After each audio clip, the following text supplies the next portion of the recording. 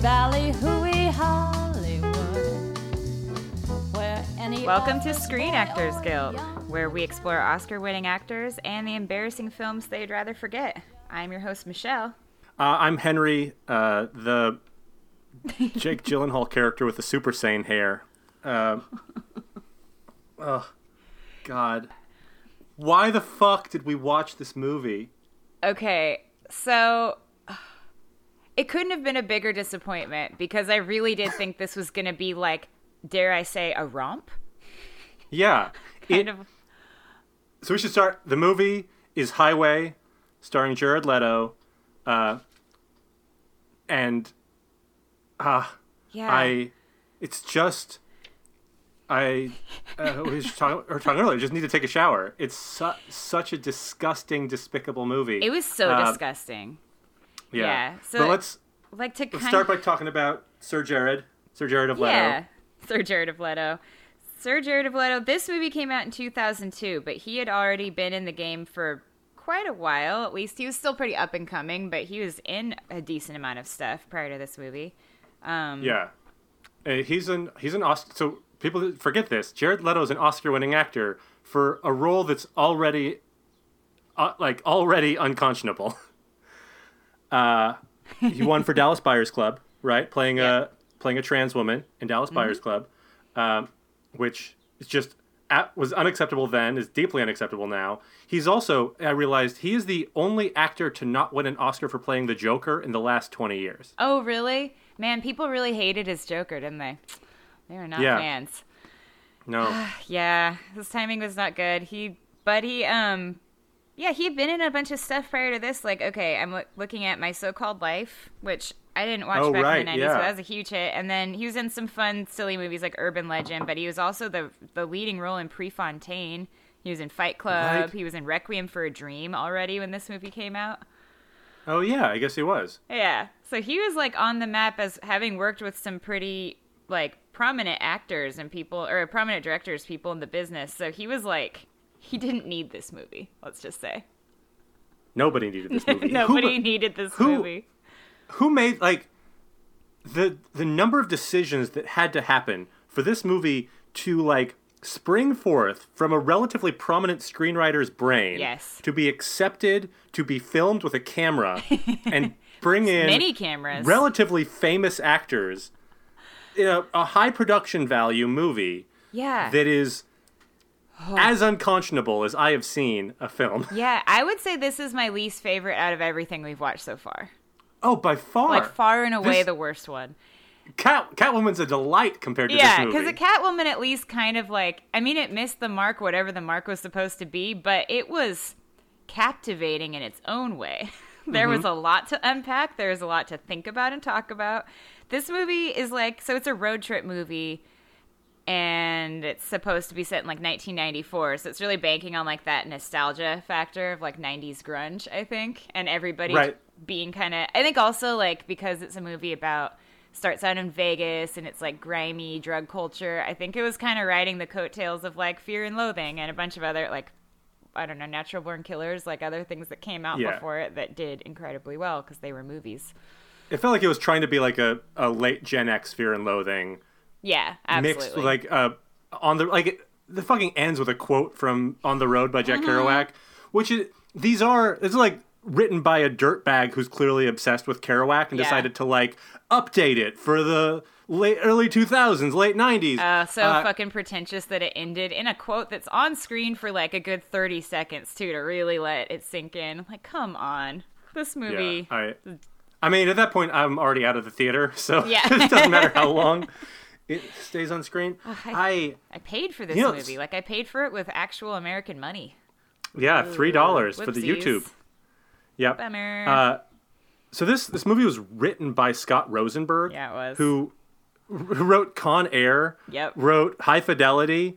He wrote. This is definitely. He wrote Gone in 60 Seconds. He wrote both the new Jumanjis and Venom, which, you know, everyone hated Venom, but he did write it. And he's a bankable screenwriter and now mostly a producer, and he's like very successful. Yeah, it's just. It's terrible. Like, and I can't get past that. This is a thing this is a story that he decided to tell. Yeah, that's Like, why I this- started furiously Googling him, because I was like, all right, so like it's not an adaptation from a book. Clearly this was one for him because it's like an indie movie. He didn't get roped into some like high budget thing because of the pay cut he was going to get. This is a story that he needed to tell for some reason. And I am so worried about the world that has to interact with Scott Rosenberg.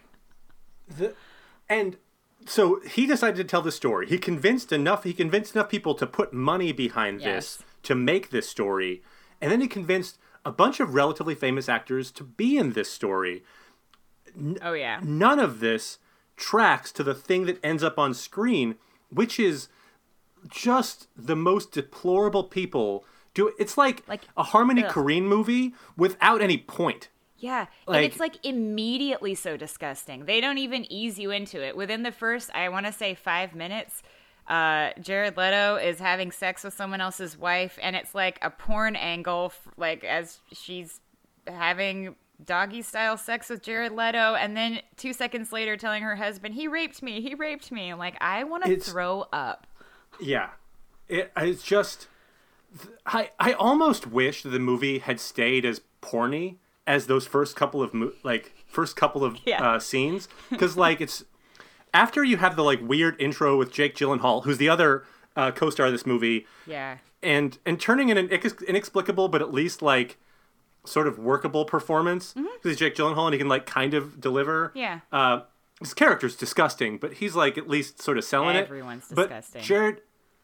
Jared Leto is a pool boy, and the beginning, like the first scene, he's barely wearing anything, and it's like basically just a porn intro of Yes. this housewife, like talking sort of dirty to him, and then rubbing an ice cube over his body and licking off the ice cube in this mainstream motion picture. Yeah. Within like the opening credits just ended, and this is already how we start the movie. So they're not trying to sneak up on you with their creepiness and the sleaziness of it all, but like, dude. I guess if it Yeah. had stayed on the porn tip, then at least you would kind of like, it wouldn't be lying about what it is. It would be a coherent story. Yeah. Insofar as this movie's about anything, right? It's about like how the most disgusting brand of young man understands sex, right? Yeah. Told through a road trip movie. And kind of like how two adult men who met as boys have never emotionally matured beyond like age 11. Because Right. Well, it's it's when they stop changing their haircuts and hat style, and so that's it The throws hat. their brains in place. yeah. Should we? I mean, there's not a lot Yeah, of let's- plot to unpack. Should we try to talk about what this movie is supposed to be about? Sure, yeah. I mean, So, please. just that beginning scene is like almost all you need to know. He has sex with another man's wife, and then that guy turns out to be some kind of like mob bossy dude. Tells Mm-hmm. him he's gonna break his feet, and he's on the run. Which And they go to apparently, Seattle. in this movie, having your feet broken is the worst thing that there is. That's The worst possible thing. the worst possible thing. Like, there couldn't be a worse threat. I wrote down, what was the quote? Says, broken feet are the worst. They're like Black Death. I guess. It makes a point that you can't use a wheelchair, which can't be right. Oh, yeah. You can't use a wheelchair with broken feet, I suppose, according to this movie. Yeah, so he's on the run from mobsters, and his best friend, as played by Jake Gyllenhaal, whose character's name is Pilot, and we'll get into that, Yep. decides that they should go to Seattle. And then they drive to Seattle, eventually on the way finding out that Kurt Cobain had killed himself, and they keep going to Seattle. Mm-hmm. And all of this takes place over 2 days. Oh, it does, yeah. April 8th through April 10th, 1994. Yeah. And they're being chased by the like mob enforcers the entire time. They pick up Selma Blair, who you eventually find out is an escaped sex worker from a Yeah. bunny ranch. Yeah. And then they get to Seattle, and that's the movie. And that is the entire movie. They get into some antics along the way, and they certainly do all of the drugs that there are. But Yes. the only like possible side plot that's almost a plot is that Jake Gyllenhaal is still in love with his high school sweetheart. Really, just a girl that he kissed once at the end of high school. Party. Yep. And he tells this romanticized story about not even thinking she knew who he was, but she kissed him at a party. And it's many years later, and he hasn't forgotten about it, and he's doing whatever he can to figure out where she is and track her down. It's very totally romantic. normal, uncreepy behavior. Yeah, it's totally fine. Yeah. There's yeah, and then he gets to Seattle, there's some finds interesting her. cameos. The cameos. Oh, sorry, what did you say? I would. Oh, no, it's fine. I would never recommend this movie to anybody ever, right? No. But if I were to recommend this movie to somebody, it would Yes. be to experience the Jeremy Piven and John C. McGinley cameos. Yes. Which are out of this world weird. So weird. I went back and rewatched the Jeremy Piven scene because I just needed to commit as much of that to memory as humanly possible. It's like when you're on camera, you do not need to play to the back of the house because everyone can hear you. But he's playing to a house in a different neighborhood, An 2 opera towns house. away. Like, Yeah. I think Commedia dell'arte. he's trying to like induce a stroke or make one of the veins in his neck pop because that was the most indescribable thing to watch. Oh yeah, so the reason they meet Jeremy Piven, he's like their drug dealer. They want to get a bunch of different things to sell and pay their way across on their road trip that takes 2 days. Which they never do, by the way. They never sell a single drug. They almost As far as I do can tell. once, I think, with John C. McGinley when he takes Right. them to that rave. To that rave. Yeah, and Jeremy Piven's giving a performance that, like, a drunk Nicolas Cage would describe as unhinged. Yeah. Oh my Like, God. So much it's screaming. So much screaming and shaking. A lot of drugs that I don't quite understand some of these descriptions. He gets all hyped up and says, "I got hydro nuggety nugs, the red fiber." Which I think is a red wine joke, I think maybe? it was a red wine drug. He just says red like a lot of times, many times. Also, he's got rock soaked in wine cooler.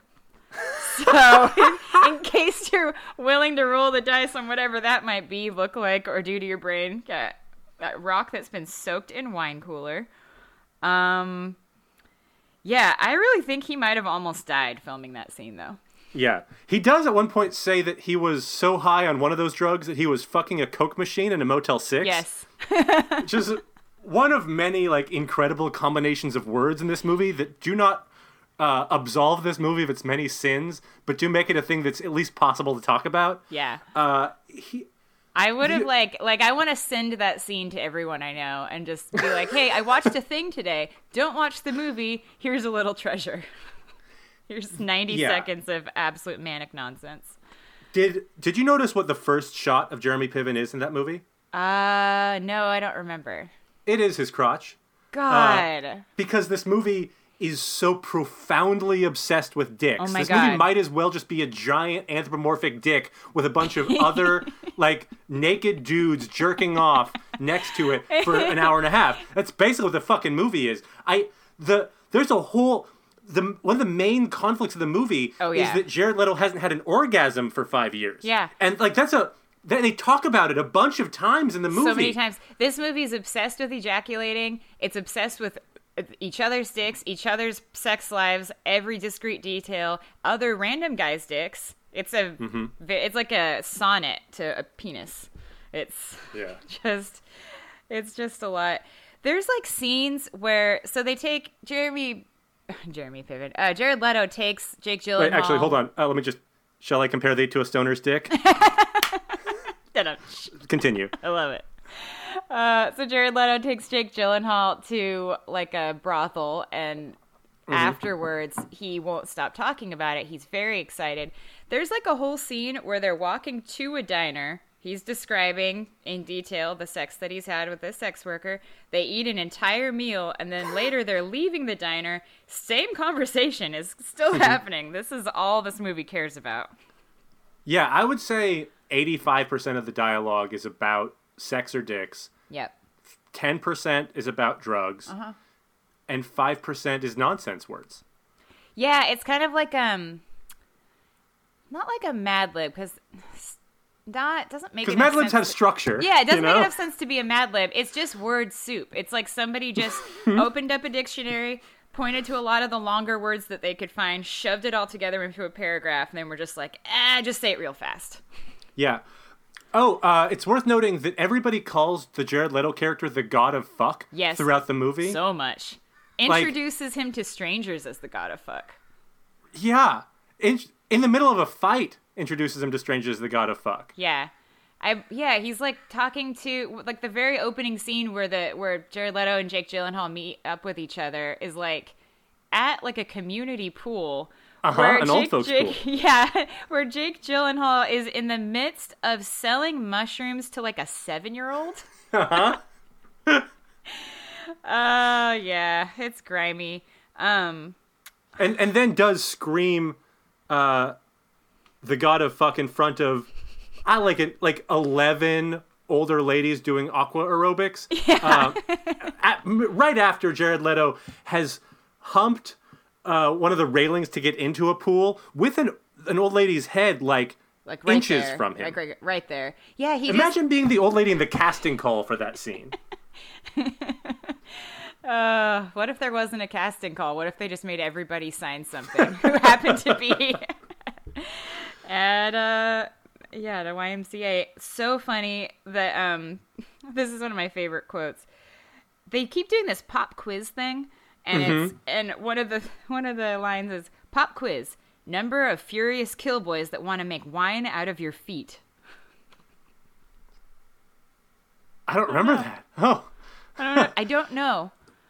I want to make wine out of your... Because they're going to mash them like grapes? Is that why it's wine out guess. of feet? I guess. Don't most people break feet by just like hitting you with something and then game... I loved it. That made me They happy. do love to stomp the feet. They stomp the feet in the end. They though. stomp the feet. They like absolutely wine. stomp the feet. So I guess now that makes a little bit more sense. But furious killboys making wine out of feet. They're coming.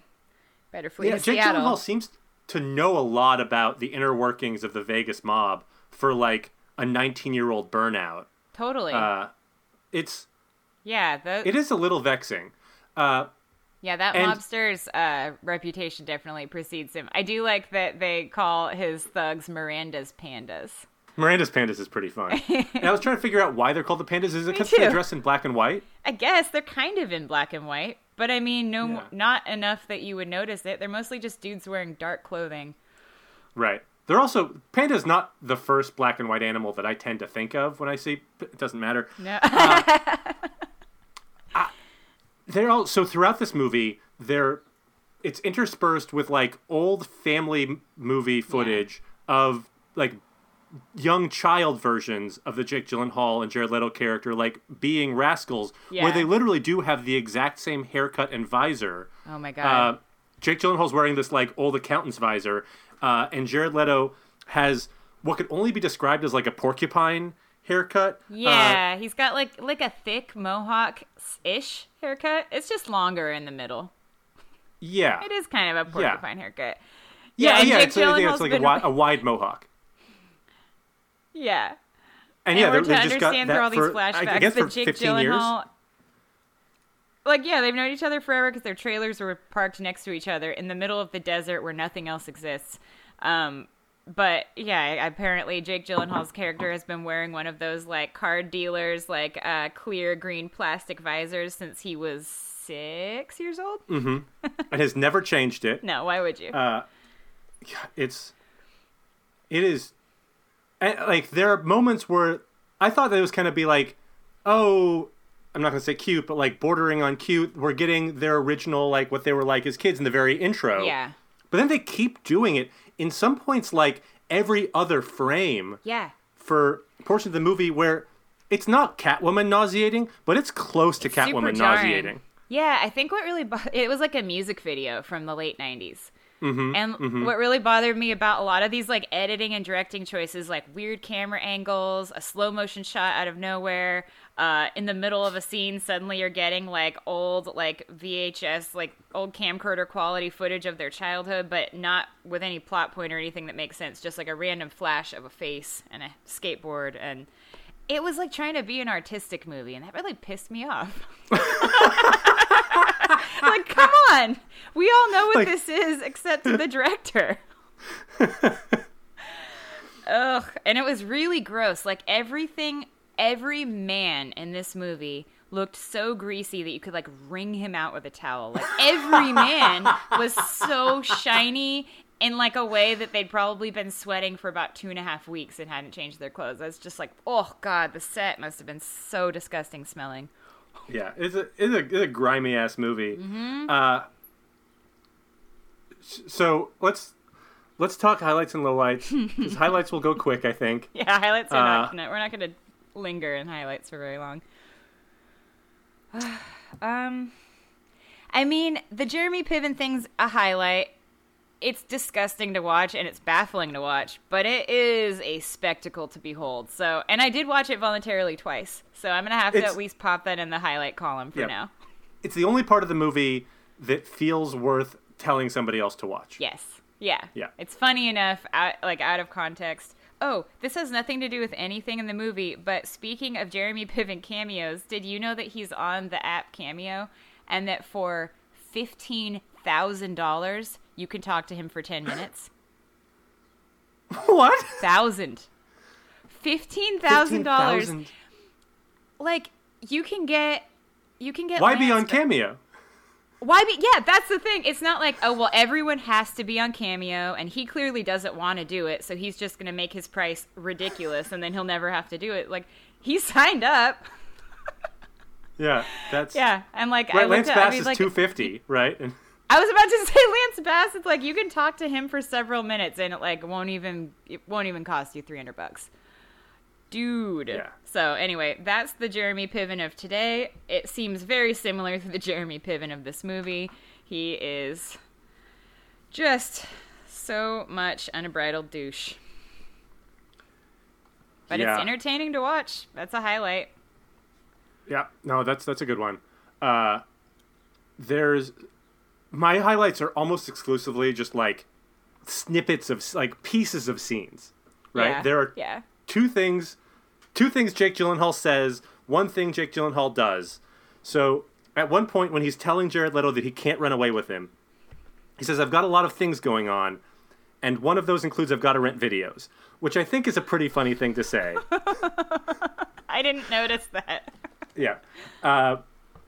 He also... So it comes in what is largely a terribly unpleasant, unredeeming part of the movie, the like Alligator Boy sequences. Ugh.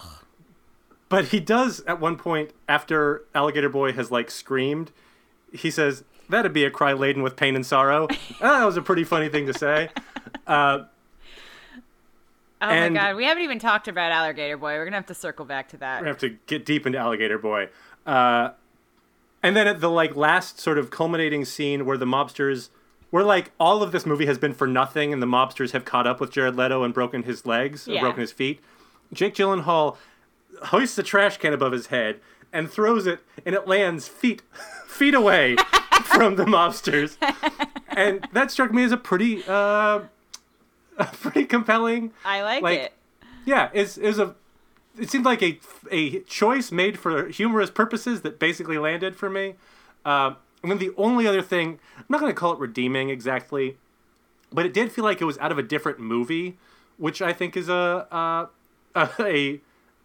argument in favor of it, is the scene when they're all in the graveyard and Selma Blair and Jared Leto are like having a heart-to-heart conversation that like... Yeah. Well, one, it's like the only time Selma Blair gets to say more than 3 words back to back. Yeah. And it like that felt like that was a scene from a different movie that wasn't a good movie, but wasn't like a rotting corpuscle of a movie the way that this movie is. Yeah, actually, that scene, I kind of had to give it credit because it was trying to do some amount of backstory and character development and add a little bit of depth to her character and also give Jared Leto like a little bit more of like human qualities, like sensitivity or the ability to listen.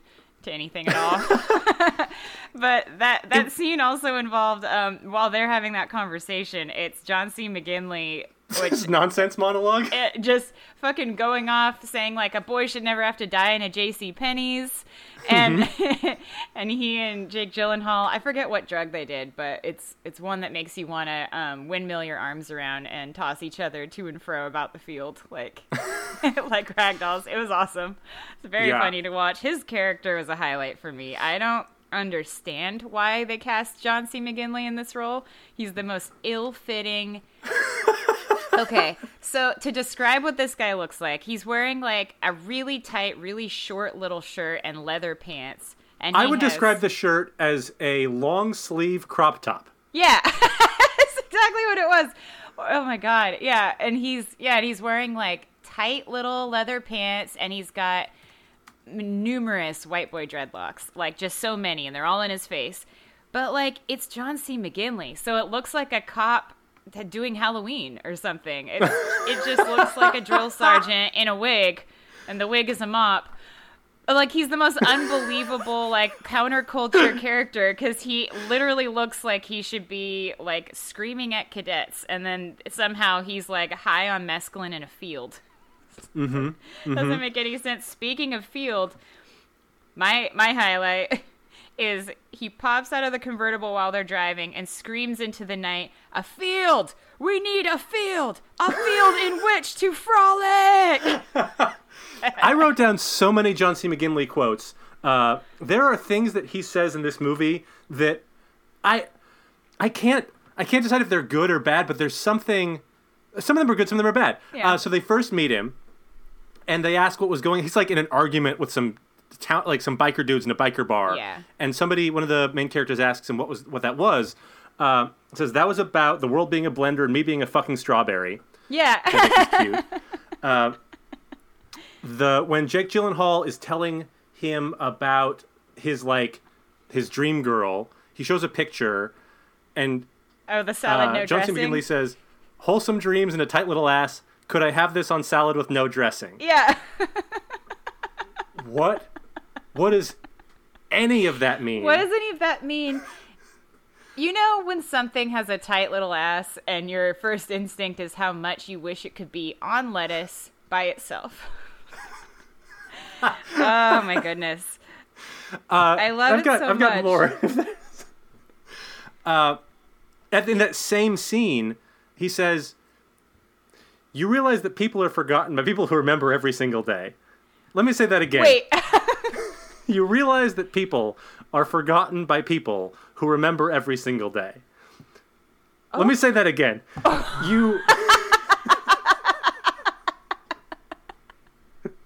You realize that people are forgotten by people who remember every single day.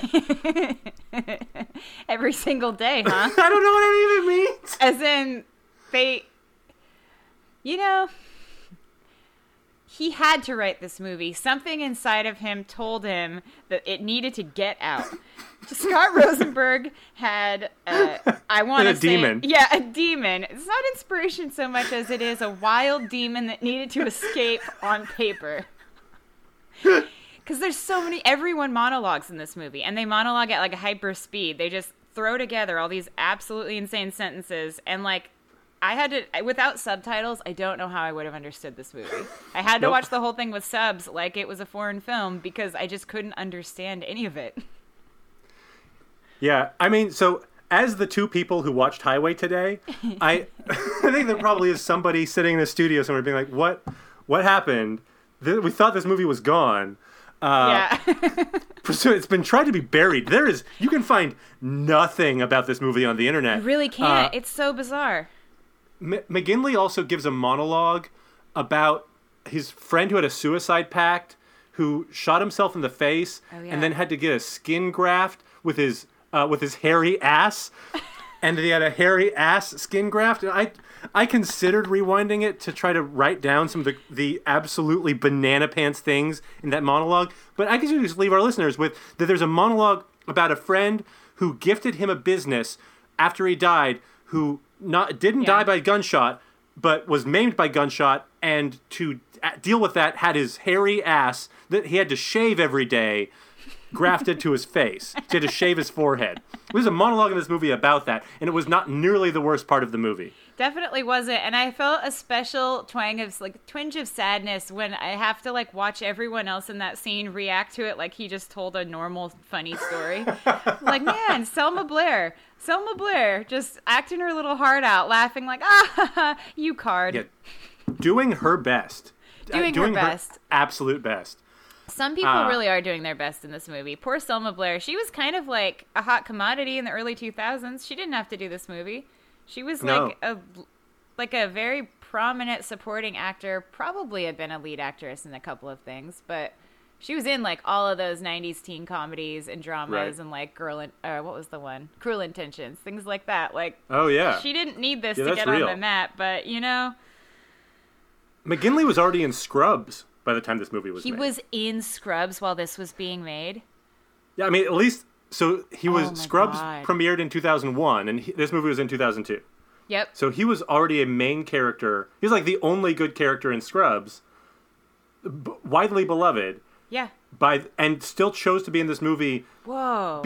Because he was involved in a group murder that Scott Rosenberg saw and convinced him to, like, this was the only way to get out of it. What's funny about this movie, too, is it really does feel like a Scott Rosenberg joint, even though he didn't direct it. Because he's, like, the only one. I, like, looked up the director, and I'm blanking on his name right now. It's, shoot, I should have written it down. Doesn't matter. Martin Scorsese. Famous. It's Scorsese. Yeah, he did, like, no other movies. He did a couple shitty movies, like, throughout the years that no one saw. But the director doesn't have any, like, notoriety or any sway.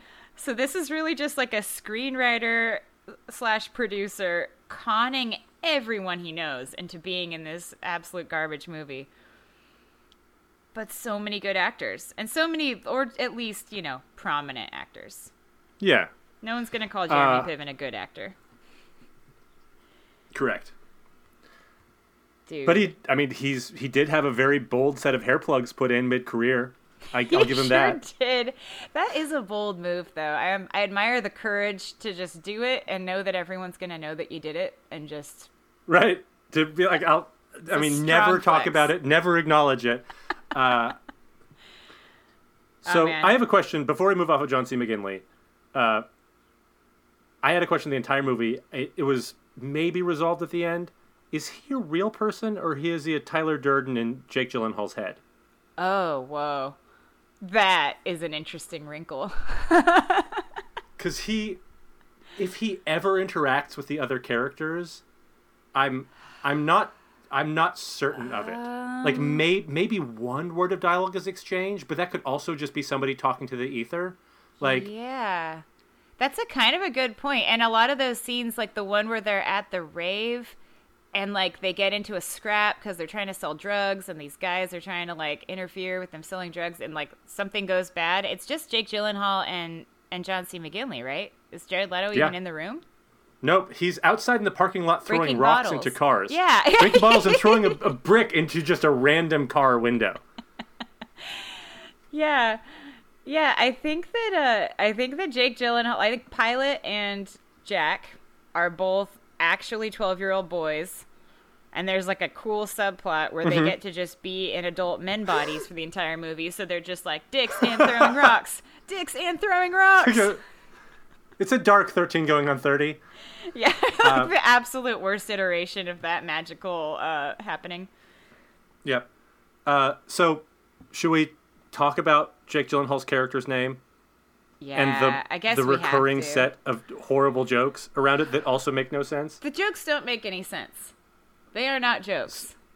No. Okay. So Jake Gyllenhaal's character's name is Pilot. It's not a nickname, it's his real name. Yeah. Because his mother had sex with an anonymous pilot, and then she got pregnant, and so she named him Pilot. Yep. And in the both times this is discussed,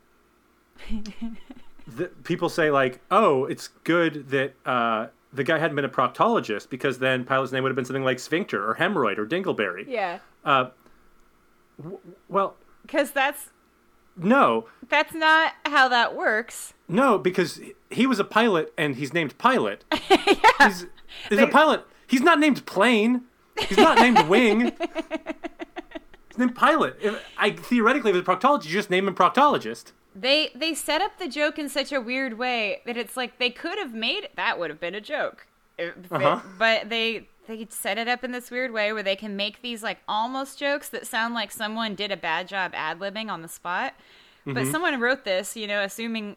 It comes up twice. It can't be an ad-lib. And then the second time, I think it's John C. McGinley's character that said, "Oh, it's a good thing he wasn't a bulimic, or you would have been named Puke." Right. One, bulimic's not a job, as far as I know. First of all, not a job. Also, that's second, not how that works. He's named Pilot. Yeah, pilot's sons are named Pilot. Bulimic sons, because you're a career bulimic. Your son is now named Puke. There's just so many other jokes they could have made. And one insane man alone in a room wrote that down, and everybody had to talk about it later. Yep. Paid someone to say it. All right, should we go through a long list of the things that are genuinely horrible in this movie? We can't go much longer without talking about Alligator Boy. Because a side plot in this movie, I guess, is Alligator Boy. The most interesting thing I thought about the whole Alligator Boy part of the movie wasn't Alligator Boy himself. It was... We should maybe explain what Alligator Boy is. Yeah. Okay. So Jared Leto, first of all, is like in a gas station. There's a bulletin board of different local events and things, and there's just a flyer that says "The Boy" in giant all caps, and then Canyondale, Oregon underneath it. And he asks different people, "What about the boy? What's up with the boy?" And no one will tell him what the boy is. So eventually, they hear it's an alligator boy. But he is so taken with the idea that there is just the boy, Canyondale, Oregon, that it sparks this whole side plot. And I was really fascinated with that. Why did that catch his eye? Alligator Boy is a 26-year-old man who lives in a warehouse in the middle of rural Oregon, on a stage designed to look like a swamp. He is a man with a skin condition and a disability that he has a disfigured head and an inability to communicate with words. Yep. His mother keeps him in this barn and sells admission to see him like it's fucking 1905. Yeah. He does appear to be amphibious. Yeah, that's the thing. It's not like he's a man in a cage, which I was fully prepared to see and be distressed by. They've set up this actual, like, kind of like a Disneyland, like, Pirates of the Caribbean swamp situation on a stage. It's got, like, big neon letters behind it that say Alligator Boy, but it's an actual, like, amphibious zone. He's in, like, a artificial riparian climate, and he's slithering around in the water and emerges from the water. So, I mean, he is a bit of an alligator boy. I was like, does he like it? I mean, Maybe it seems like it. He does. His mother, who's selling again admission to tickets to see him, says that he's shy and he's hiding because a girl had screamed. Yep. The girl who you see being carried out of the barn in a nice touch. He's hiding, and he's a human man with a skin condition hiding underwater for minutes. Yeah, presumably for minutes.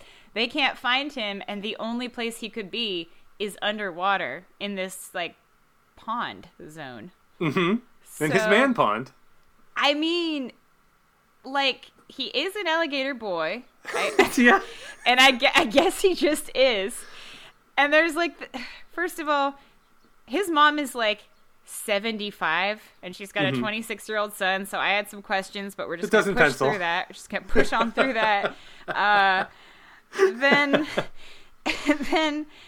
at the end of the movie, like, so, okay, Jake Gyllenhaal's character really connects with Alligator Boy on this weird level where he is all about the spectacle and like, this is so cool. And the guy is clearly miserable. And Selma Blair's looking at him like, maybe he doesn't want you staring at him because he's like a guy. And he's clearly distressed. Jake Gyllenhaal's just like, yeah, this is awesome. And then forms this weird actual bond in his head that's a one-way bond because Alligator Boy is in the pond doing Alligator Boy stuff. But he's decided to like kind of form some emotional connection with what in his mind is kind of an inanimate object. And then they all three of them, Selma Blair, Jared Leto, and Jake Gyllenhaal, all go inside and talk to the mom for quite some time and like have tea and discuss Alligator Boy at length. At the end of the movie, Jake Gyllenhaal's like, I should give them money. They should have a better life. And she's like, well, his mom could just stop inviting strangers over to look at him, and he might be much happier.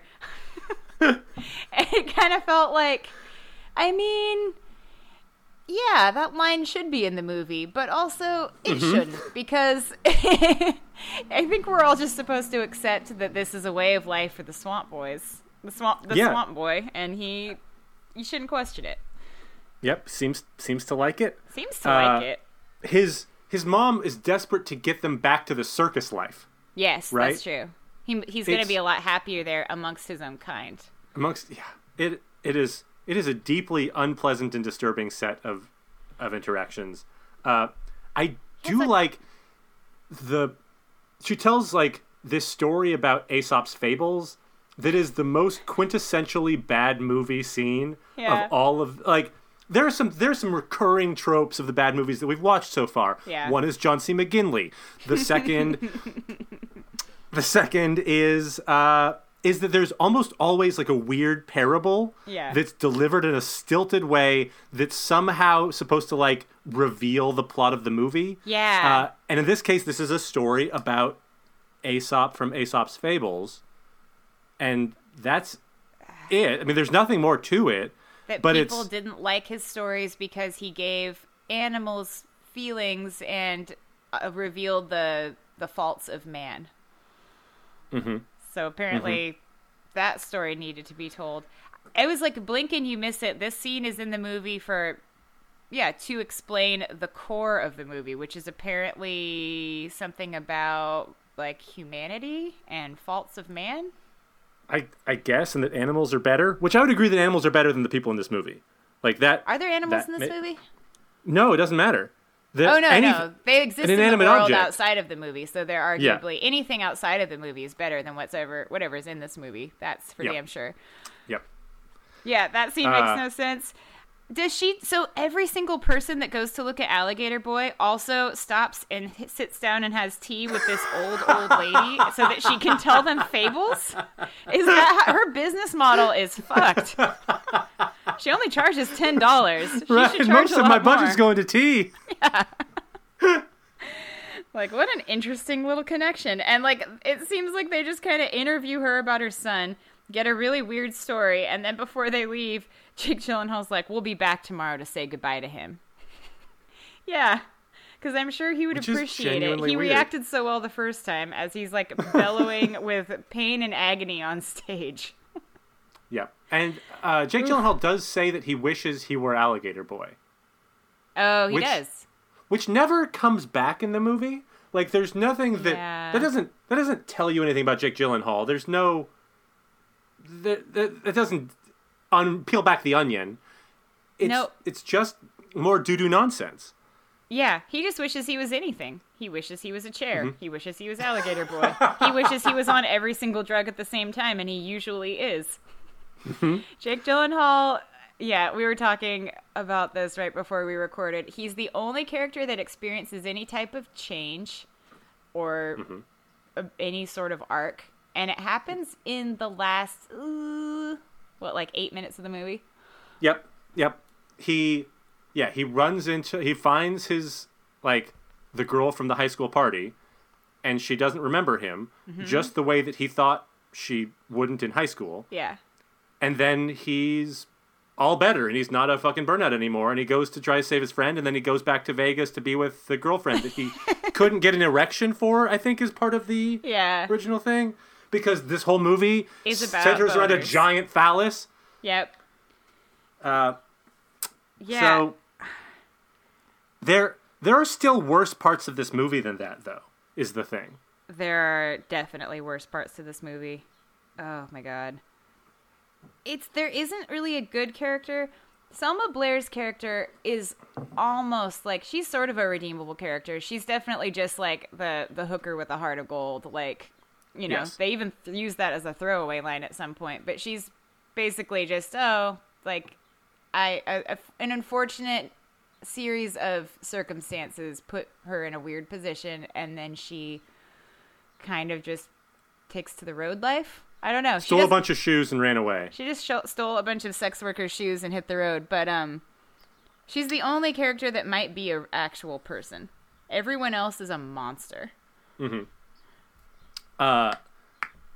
Do you have... I have a specific person in mind who is the worst person in this movie. Can you guess who I'm thinking of? Who could be the worst? There's a lot of worst. I mean... Shitty Guy Fieri at the Bunny Ranch. Is who I'm Oh, thinking of fuck, I here. forgot about him. Of course it's that guy. He's definitely the worst. Yeah, greasier Guy Fieri. He has like a goatee that looks like a lemur attached to his face. One and solid this, like, stripe going down what- from mustache to goatee. Just a Yep. blonde stripe. And like a weird shag carpet chest hair attached to his chest. Yep. He has a rooster puppet attached to his crotch. Yeah, he's wearing some kind of banana hammock with like a rooster situation sticking out of his pants. He has a hood ornament on his car that is two people having sex where they're facing the same direction. Yep. Like styled like a dog. Yep. And when I saw it, my jaw literally dropped. It was when I realized this movie was never turning around and it was just going to be like this the entire time. And he says things that I can't repeat on this show, partly because I chose to forget them, partly because no human being should hear them. And he receives no comeuppance. He's just there to add to like the muck and the mire. He's just there to be part of the gross, like the gnarly, greasy soup that is this entire He's just vibe. a sewage valve. Yeah. He's like a gross like decoration on the wall, and you're like, that really does contribute to the set design, but it's a human person making really horrible choices. Mm-hmm. Yeah, he says so many bad things, and I fortunately can't remember them either. So everybody wins right now. Yeah. But yeah, that guy's the worst guy. Jake Gyllenhaal's pretty bad. He's probably that's who I was going to guess, because he's definitely not a good guy. At the end, he kind of turns himself around right before the credits hit, just enough to say that he has sort of kind of misses the girl that he's been dating, and that's his big character arc. But he's actually just kind of a deplorable scumbag the whole time. Jared Leto's character is not great, but he's more just sex obsessed. He's not just really, sort of a nothing. He just sort of throws stuff around. Yeah. Yeah. Which is fit. I mean, Jared Leto's not a very good actor, and he's not, like, his role in this movie is to not wear a shirt and eventually have an orgasm on screen, which he does. Congratulations. He does it. That's the whole point of the movie, I guess. Jake Gyllenhaal has a scene where he does arithmetic to determine how many... Yeah. I'll say how many men Selma Blair's had sex with. These are not the words that he uses. He talks about how many separate dicks she's had in. Yep. Yep. It's 1,056. 1,056. He does some really quick math that I didn't see coming. Throughout the movie, they're very clear that he's smart and he knows things. Yeah, he's precocious. He's got a silver tongue, kind of. Well, he says a lot of words really fast. Yeah. And he can clearly do math really quickly. Everything's quickly because he's on meth, I think, like a third of this movie. Mm-hmm. He also the like Jake Gyllenhaal redemption mini arc is confusing to me partly. So did you notice that Selma Blair like kisses him on the cheek as he leaves to go back to Vegas? This is like 12 hours after he has said vile slut-shaming things to her in a parking lot. Just like screamed in truly her face. despicable. Yeah. For absolutely no reason, too. She's no not reason. provoking any kind of conflict. She's just kind of a party to this weird friendship, like, escape route pact, whatever the fuck they're trying to do. Yeah, no, she does just turn right around and forgive him because women mean nothing to the creators of this movie or the writers of this movie or basically anyone on Earth in the context of this movie. Yep. It's like the grossest. Man, it really must. She's like kind of the only woman who gets a line in the movie besides Alligator Boy's mom. Alligator Boy's mom. And Jake Gyllenhaal's mom does get one line where she says she doesn't know where she says he's at school when he's been out of school for several years. So Right. and the girlfriend has a line about I mean, there's a bunch of women who say things that make women look terrible.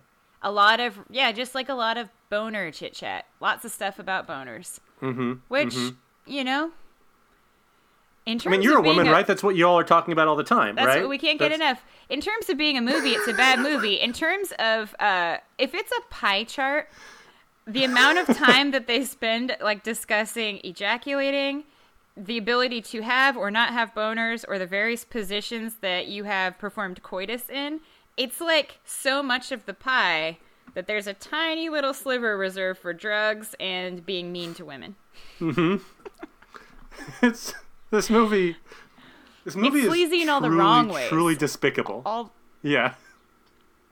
God, It's it's not like at no point is it like seeming like it's moving fast enough, which is crazy because actually kind of a lot of stuff happens, but it feels like nothing happens. It just feels super flat. Yeah. They also, there is, like, somehow it's supposed to be significant that Kurt Cobain has died. Yeah. And, like, it clearly is, like, takes place around that, right? Because, like, they're very specific dates. Yeah. Like, August 8th, 1994. Or April 8th, 1994. But that contributes absolutely zero to anything in this movie except that there are white dreadlocks in it. Yeah. Which I sort of associate with Seattle at the time. Yeah, it was definitely like aesthetically really grungy, and so I think that the movie was made in the early 2000s. I feel like the Kurt Cobain thing was just a cheap ploy to like set the movie in a certain nostalgic time, so that everybody who remembers some stuff can be like that song, that artist. But they like the lead characters of the movie don't even give a fuck about Kurt Cobain. He gets mentioned in passing once, and then never again. And he's just a vehicle for like Jake Gyllenhaal to reunite with his high school crush at a vigil. But in fact, John C. McGinley tells Jake Gyllenhaal that Cobain has taken his own life, and Jake Gyllenhaal smiles. He smiles. smiles. He's like, really? It's what a despicable character. Yeah. What a despicable movie. I hate it. I hate it so much. This is the worst movie we've watched by an order of magnitude. It makes me feel better that it was straight to DVD because that means that like almost no one's seen it. Like, it doesn't even hit the radar on Rotten Tomatoes. It has a pretty high score based only on, like, audience scoring, but no critical reviews. So it doesn't even have, like, a critics percentage. I think it's, like, almost 70%, though, based on the insane people that will love the dirtbags who've watched this movie. Yeah. Yeah. Whew. I got into reading some of those reviews because they were the only reviews I could find online. No person who gets paid to do this would ever do this to themselves. Yep. Doozy. It's a doozy. I do have one more question. Yes. Two questions, actually. Related to Alligator Boy. So, you know, like, these high school punks who are all in their 30s. Oh, God, so much older than everyone else in the movie. Come in to, like, pee in the in the Alligator Boy tank and, like, dump hard alcohol on him. It's horrible. And then they break a giant egg that is a real egg. I know. There was a big goose egg or some kind of ostrich egg. One of them, it's a bunch of dudes in like Letterman jackets, all getting hyped up on beating up on Alligator Boy, and one looks at the other and says, "Check this out!" Smashes the egg like onto a railing, and everyone cheers. Why is there a giant egg in the tank, though? Why is there a giant egg? Why does everyone love watching an egg get smashed that much? Everyone turns around and they're like, yeah! It's a good question. Second question. Could have been Alligator Boy's egg. It might be Alligator Boy's egg. I mean, he's He's a bit There's of an a lot alligator of boy. alligator boy. He lives in the swamp most of the time because that's where he's happiest, presumably, based on the fact that his mom lives in a normal house and has a fully functioning brain and seems like she just wants her son to be happy. Well, He lives in a swamp. Now that I think he's about laying it, eggs. in The Shape of Water, the main character brings eggs to the sexy fish man. So maybe that's like food for alligator boy. He only eats raw ostrich eggs. Okay, I can buy that. Yeah, he's got to. He's got to eat something. So that I'm glad we could answer that question. But the one that's really plaguing me. So Yes. early on, after they've picked up Selma Blair, Jake Gyllenhaal's asleep in the car, and Selma Blair says, "You guys are taking this road trip, but you're doing it wrong. If you're going to take a road trip, you should really be doing it in a convertible." Oh, And yeah. then flash cut to Jared Leto with a welding mask and a Yep. giant metal saw, taking the top off of this car. Yep. Where the fuck did he get a metal saw and a giant welding mask? That's what Did I you was just have wondering. it? They're just out in front of a diner? There's Like a truck somewhere stop, yeah. very normal. And suddenly he has access to a lot of tools and safety equipment. In the time that it took him to get all of that equipment, plug it in, put things on his body, and begin to saw the top of his car off, Jake Gyllenhaal at no point woke up. No point woke up. It wasn't until he was hit with sparks. Yeah. Yeah. I really actually thought the welder's helmet was an odd choice because he doesn't strike me as a guy that would even know about protective gear. I mean, he's still shirtless. He is shirtless. I guess So- maybe in a badass Mad Maxy way, he just really wanted to wear a helmet. But man, that was actually my favorite part too. Where'd he get a mask?